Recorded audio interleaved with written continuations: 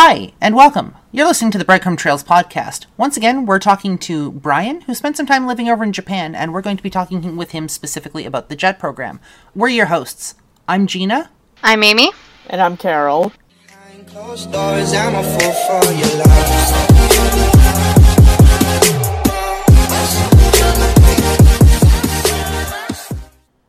Before we continue this episode, I wanted to take a moment to plug our social media.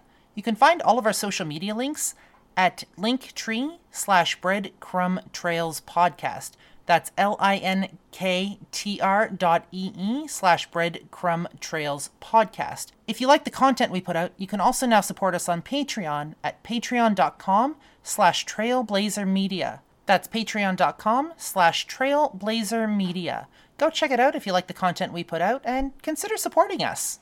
Now, let's get you back to the episode. Is there any lasting memories or friendships that you know that you'll hold on to and still keep in contact with people throughout the JET program? The closest friend I made was that bartender friend of mine, and I imagine that we're gonna keep in contact for many years. We actually had a former ALT, my mega pred or gigapred, came back to our town to visit, and she visited the bar and they had stayed in touch. And she had stayed in touch with a friend of hers from high school, so that's a lasting relationship. The teachers, probably not. Unfortunately, tech awareness is just really, really minimal, and so a lot of teachers don't use email. But I do have a couple teachers on Facebook, so I might, and a couple of former coworkers on Facebook, so we might keep in touch that way. With the students, I always offered up my email address if a graduating student wanted to keep in touch with me. It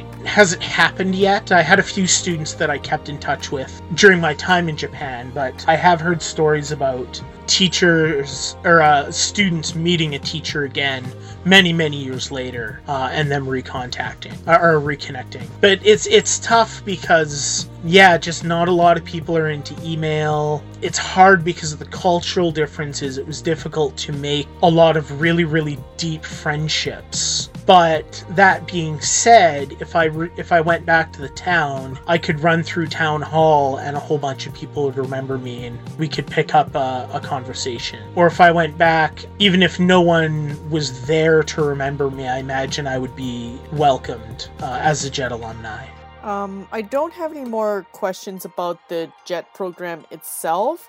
I do have quite a few questions about the education system and teaching itself. It's hot garbage. Read any article on teaching in Japan. It's hot garbage. What had happened was, and I don't know to what degree this affected other classes, but I know that it did affect other classes. The big change with English 2 years ago was when English became a subject, and it was to focus on communication.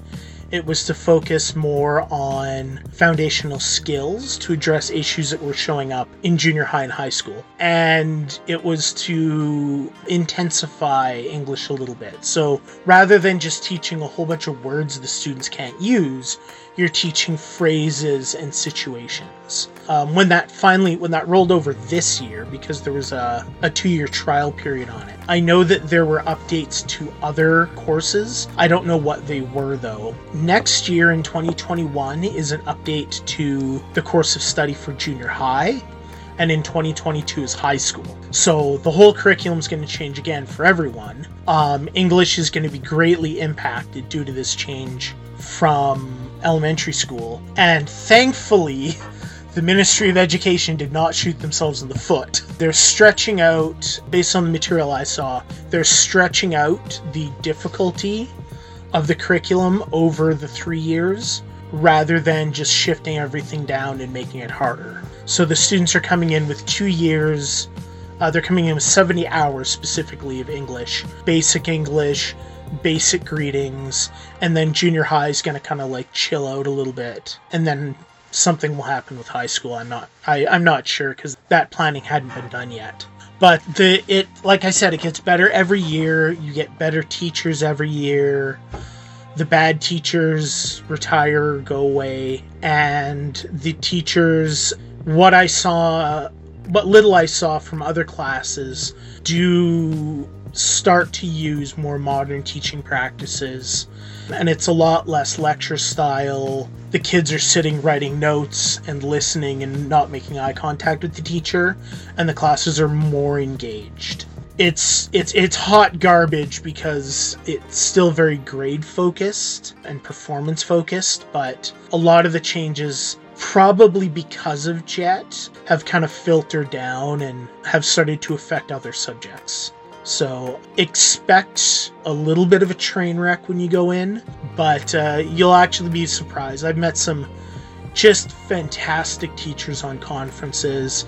I've worked with some fantastic teachers. I worked actually, one of the best examples of teaching was actually with a teacher who had no confidence in English and basically just threw the class at me. But the way that we had collaborated, I knew that he always had my back and I always had his, and that if we were doing an activity that was too easy, he would just jump in and ramp it up. If the activity was too hard, he would jump in and kind of pull it back for me. So that was just a really, really great teaching experience in a really odd situation where I had basically like power harassed him into running the class in his stead. But yeah, it gets better, and the teachers I worked with always seem to be trying to be better, more entertaining teachers. We also had stories of the social studies teacher from the high school. He was really radical, and he talked about a lot of things that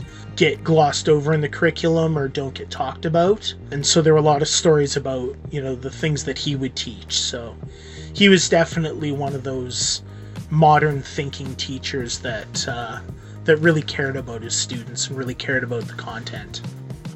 He was there more to teach as opposed to be there to get a paycheck. Yeah, essentially. Yeah. So there's the lecture style, and then there's the actual coaching. Yeah. And yeah, more and more teachers seem to be moving to that coaching model. So for my next question, I'm not sure which one to ask here, so I'm going to start off with this one. As an ALT, what are your professional etiquette and duties like? Like, what does that cover when you're teaching in a school? That's a bit of a hard question to answer. What do you mean by it? I know when you come in the morning, it's more like you greet people and you sit down, you kind of get your work done, you teach your classes and whatnot, but almost...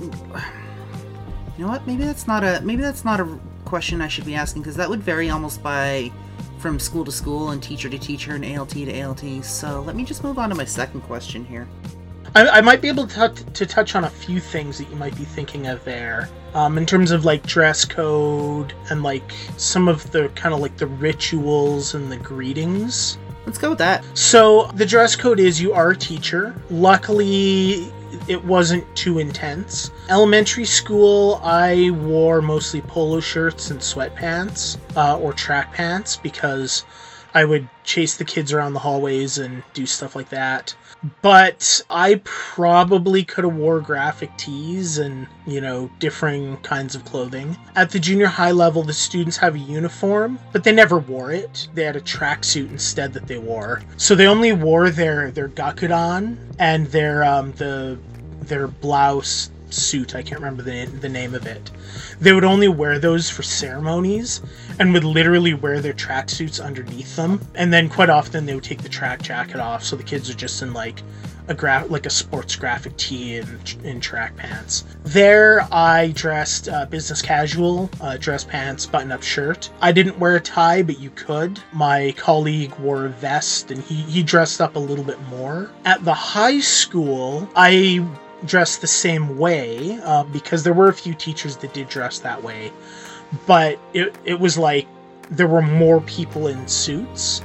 So my predecessor wore a tie. I chose not to, but I never heard anything about it. In terms of formality, there are in like communication, there are rituals that happen in the classroom. There's certain expressions that you say when you're coming and going from work, and those just start to be automatic.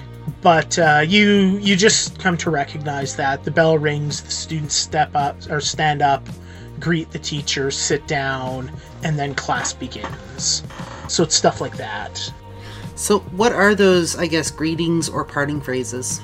The biggest one, aside from your greetings like Ohayo gozaimasu, good morning, or konnichiwa, your biggest one is Osaki ni shitsurei shimasu.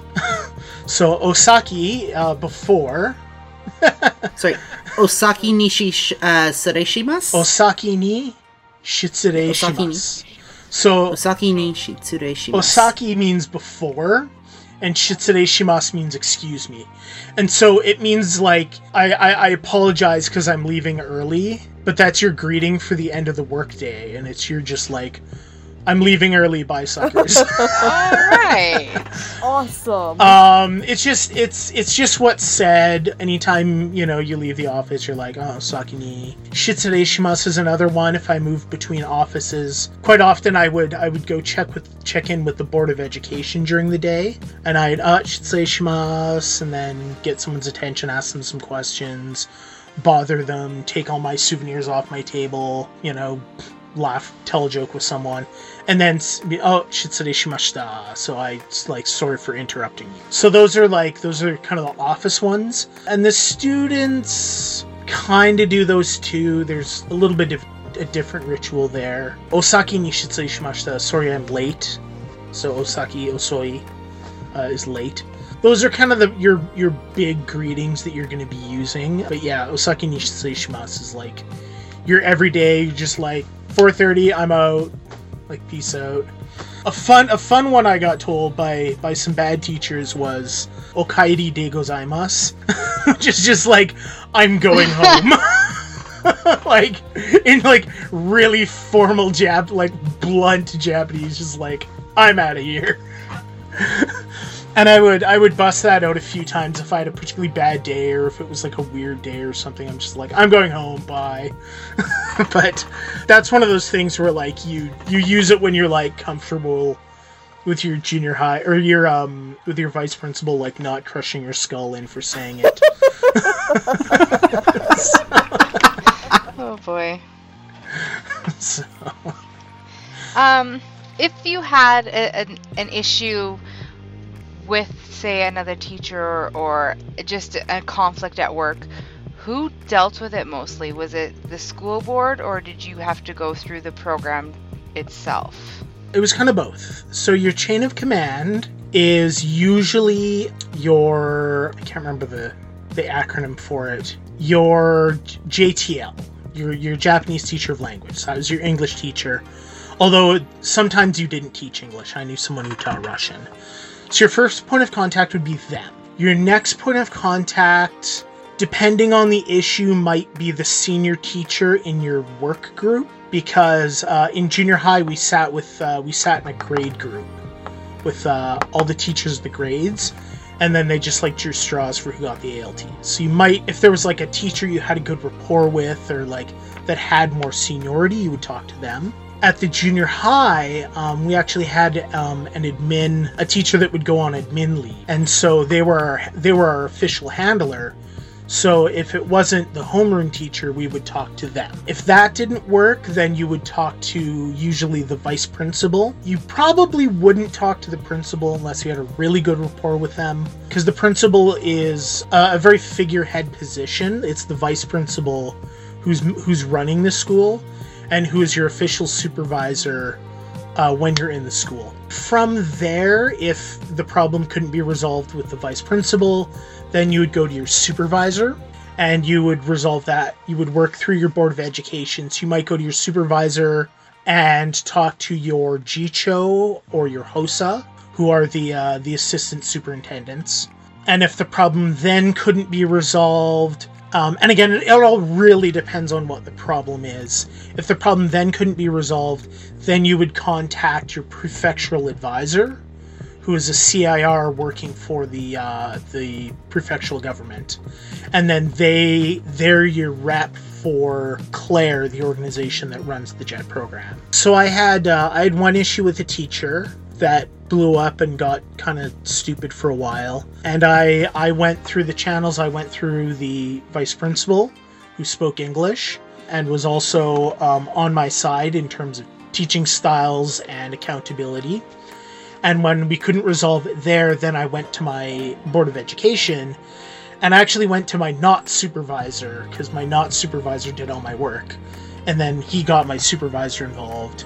And then my GCHO and HOSA got involved. And then they went back to the vice principal. And so we were kind of negotiating between the vice principal, my supervisor, and the teacher to kind of resolve the problem. I had another issue with funding where I didn't have funding to go to a conference that I was supposed to go to. And so I talked to my supervisor, and that didn't work. So then I talked to the PA, the CIR who worked for the government. And then they called my town and straightened it out. So it largely depends on what the issue is, but that's kind of your chain of command that you follow up is your homeroom teacher or your JTL to the junior high, or to your vice principal, to your supervisor, to your GCHO or HOSA, and then to your PA. So it's kind of like having your own little union if you're back here. Yeah, and the structure of the Clare side of things. So there's the CIR PA, and then there was a Japanese PA, and so there were two PAs working together who could work on both sides of the equation. So your PA could call your supervisor and explain something that they maybe don't know because they're not familiar with that part of the job, they've never dealt with that before. But you also have the Japanese PA who could come down that side and approach it from the Japanese side of things. So that's a structure that's unique to JET for any problem solving that was going on. All right. Does anybody else have any more on the JET program? Because the rest of my questions are about the school system. I do actually have one more, and this is one I've been kind of itching to ask, just for my own sake of information. What are some JET run functions specifically for JETs in downtime? Things that they might throw on that are fun, or things that the ALTs or CIRs plan themselves, kind of as get-togethers for, I guess, when you might not have a heavy week, or when you guys just want to blow off some steam. Yeah, so there's an organization called AJET, which is the Association of Jets, and it's a national body. AJET specifically, they work more on the Clare side of things, and so they work on improving training, improving healthcare access, and things like that. But underneath them fall these prefectural AJET chapters. I was in Hokkaido, so we had 200 or 300 jets. So we had the biggest AJET chapter, whereas other chapters might only have a few dozen. So a small chapter in, say, Ishikawa, you might have we're gonna get together for board game night, and anyone who wants to show up can show up, or we're gonna have Thanksgiving dinner, anyone who wants to show up can show up. Hokkaido is a lot more difficult because it's very large. I was in the middle of the prefecture, and it would take 8 hours to drive down to the south side. So Hajet, and it is pronounced Hajet and not Hayjet, take that. I'll take that to the grave. There's an argument about how to pronounce their name. Hajet was the largest branch of AJET. And they break up the prefecture into, I think, 5 or 6 zones. And then they elect reps to run events and do things in those zones. Then there are also just kind of local peer groups. I can't remember they changed the name of it, but it was called the block leader system. And it was the same kind of thing. There was, but this came down from Clare and through the PA's office. And so there was someone who was a JET who would act as a sort of check-in system and a helper for new ALTs, and they would kind of run events as well. And so 2 friends of mine had held that position. I can't remember, I think it's block advisor or something now, but they would check in on new jets throughout their first year as winter approaches, and do you have this? Do you have this? Do you need this? Do you need any help with this? When we had the earthquake, the block leader emailed out, checked in on everyone, made sure everyone was okay, made sure they didn't need any help with anything. And then my block leaders, the two of them, were running regular dinner events. And so it was just anyone in the area, and even guys from like other sub-prefectures would show up. Like other block leaders from other blocks would show up to these. So between that system, just your local peer group, and through your AJET chapter, there was always a lot going on. And AJET, because it was so big, it was quite active. So there were a lot of events going on. There was a lot of... We're actually talking right at the end about creating a wiki or creating some resource documents on recreation, because people would come and they would spend all their time on JET doing research into hiking trails or mountain climbing or religious pilgrimages or how to source arts and crafts supplies, and then they leave. And so we were talking right at the end about trying to amass some of that information, and then groups could kind of like self-run themselves. I guess a follow-up question for that. Where do you guys get your information from? What sort of network do you build on? Do you guys have a Facebook group, or do you guys have an email group or an email board or something like that? Or how do you guys communicate? Hodjet communicated mostly through Facebook events, but they did send out emails. And then there was information that came from the PA's office, the prefectural advisor, in Sapporo, through email, and again through Facebook. They would send out Facebook messages because that was just kind of the fastest way to do it. But yeah, it was Facebook and email mostly. And then there's a messaging app in Japan that's quite popular called Line. And so if you had a particular social group, you might send out a Line message to your group. Like we would send out one for the dinner events, and it's like, hey, everyone who's in the area, we're having a dinner, do you want in? And then you would just kind of opt in or out. That's pretty much it for that line of questions. I think, Amy, do you have anything else you want to ask before we get to Carol's education board stuff? You had mentioned something earlier about the different time change and having to... You wish there was a point that someone taught you how to close your phone out, your bank account, all that.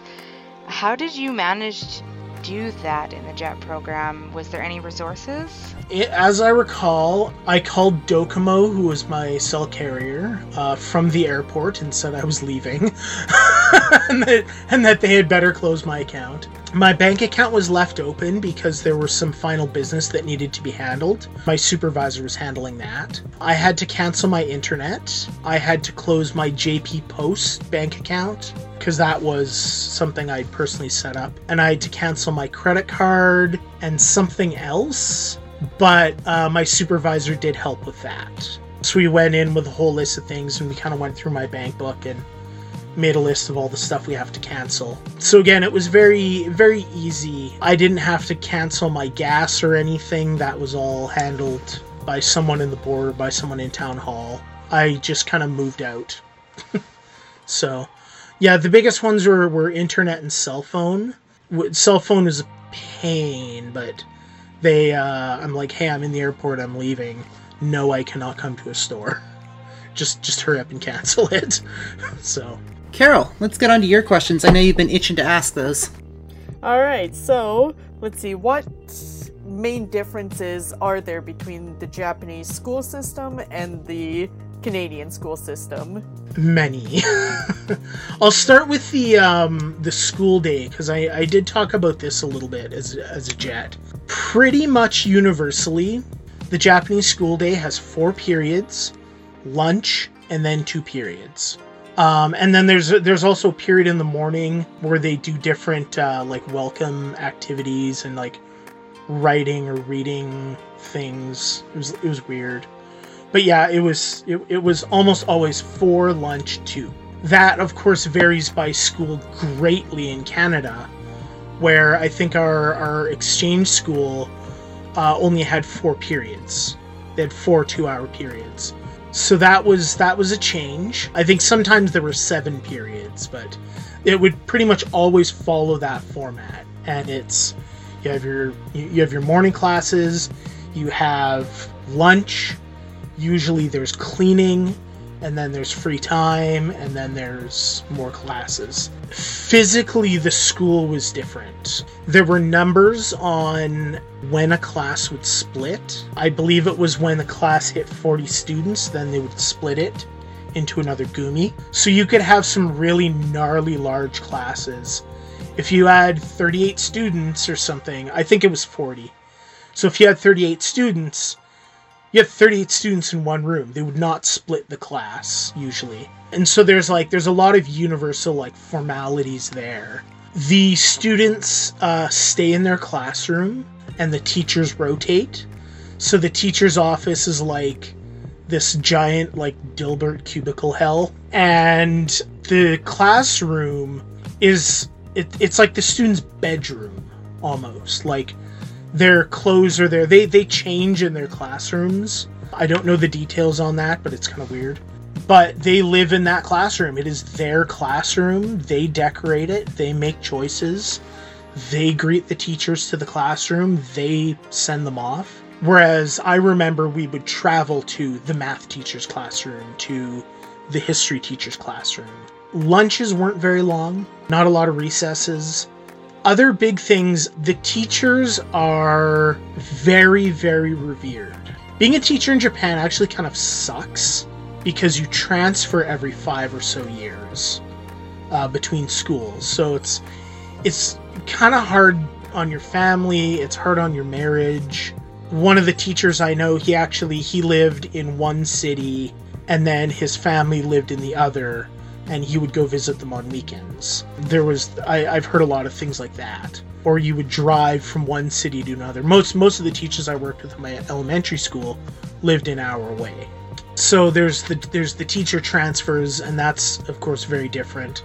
So there's a lot of, kind of catch-up that the teachers have to do, which makes it's one of the reasons there's problems in the JET program is because there's no institutional memory. And this happens again in town hall and in the Board of Education as well. So you'll get a really great knockout teacher that engages the kids love English, and then you'll get just some dragon beast that comes in and the kids hate them, and there's just really nothing you can do about it.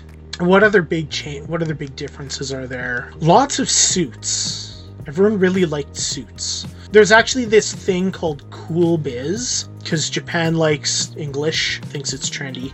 What it actually was an environmental movement to not use air conditioning, and so, which is awful, because you teach in the summer.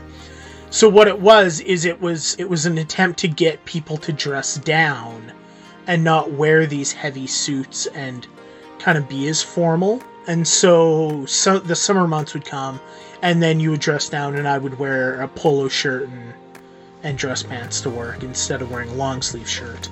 And so there were things like that. But yeah, everyone was really into suits. Lots of ceremonies as well. Lots of spontaneous. You need to teachers would keep a suit jacket in their locker if they didn't wear a suit, because there'd just be spontaneous events. And of course the ALT never knows, so the ALT just looks like a jackass.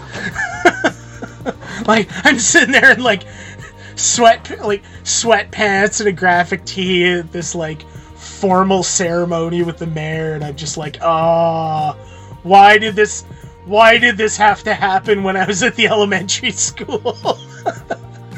Or someone would come to the school to visit, and I look like a slob compared to everyone else. Because we didn't have a locker, we didn't have anywhere to put a jacket, so. That's about where we're going to wrap up for this episode. Once again, talking with Bryan gave us an insane amount of information, so the next part of his interview will be coming next episode. But with that being said, I'd like to plug our social media one last time for you guys. If you guys are looking to figure out where we are on the net, you can go to linktree/breadcrumb trails. That's linktr.ee/breadcrumb trails podcast. And you can go check out our Patreon at patreon.com/trailblazermedia. We'd really like it if you went to check out our Patreon. We do not get paid for this. This is all volunteer work, and the amount of hours that have to go into editing the podcast audio is absolutely insane. We do this because we like to educate and inform, but Gina would like to turn this into a full-time career. If you enjoy the content that we put out, please do consider supporting us. It would mean the world. And not to mention, on Patreon, you get a couple of extra special perks for supporting us. Thank you very much, and we'll see you guys next episode. I want to take a moment to thank you, Bryan, once again for chatting with us. I'm sure as time goes on, we may have more questions. And yeah, this may be a thing again, so we'll see how that goes. But I want to take a moment to kind of close out and say that I've enjoyed this experience. I've enjoyed getting to know you and your experiences a bit more. As a communications and student and an anthropology student, it has been an absolute treat. It's definitely given me some things to think about. So I guess at this point, for the Breadcrumb Trails podcast, I'm Gina. I'm Amy. And I'm Carol.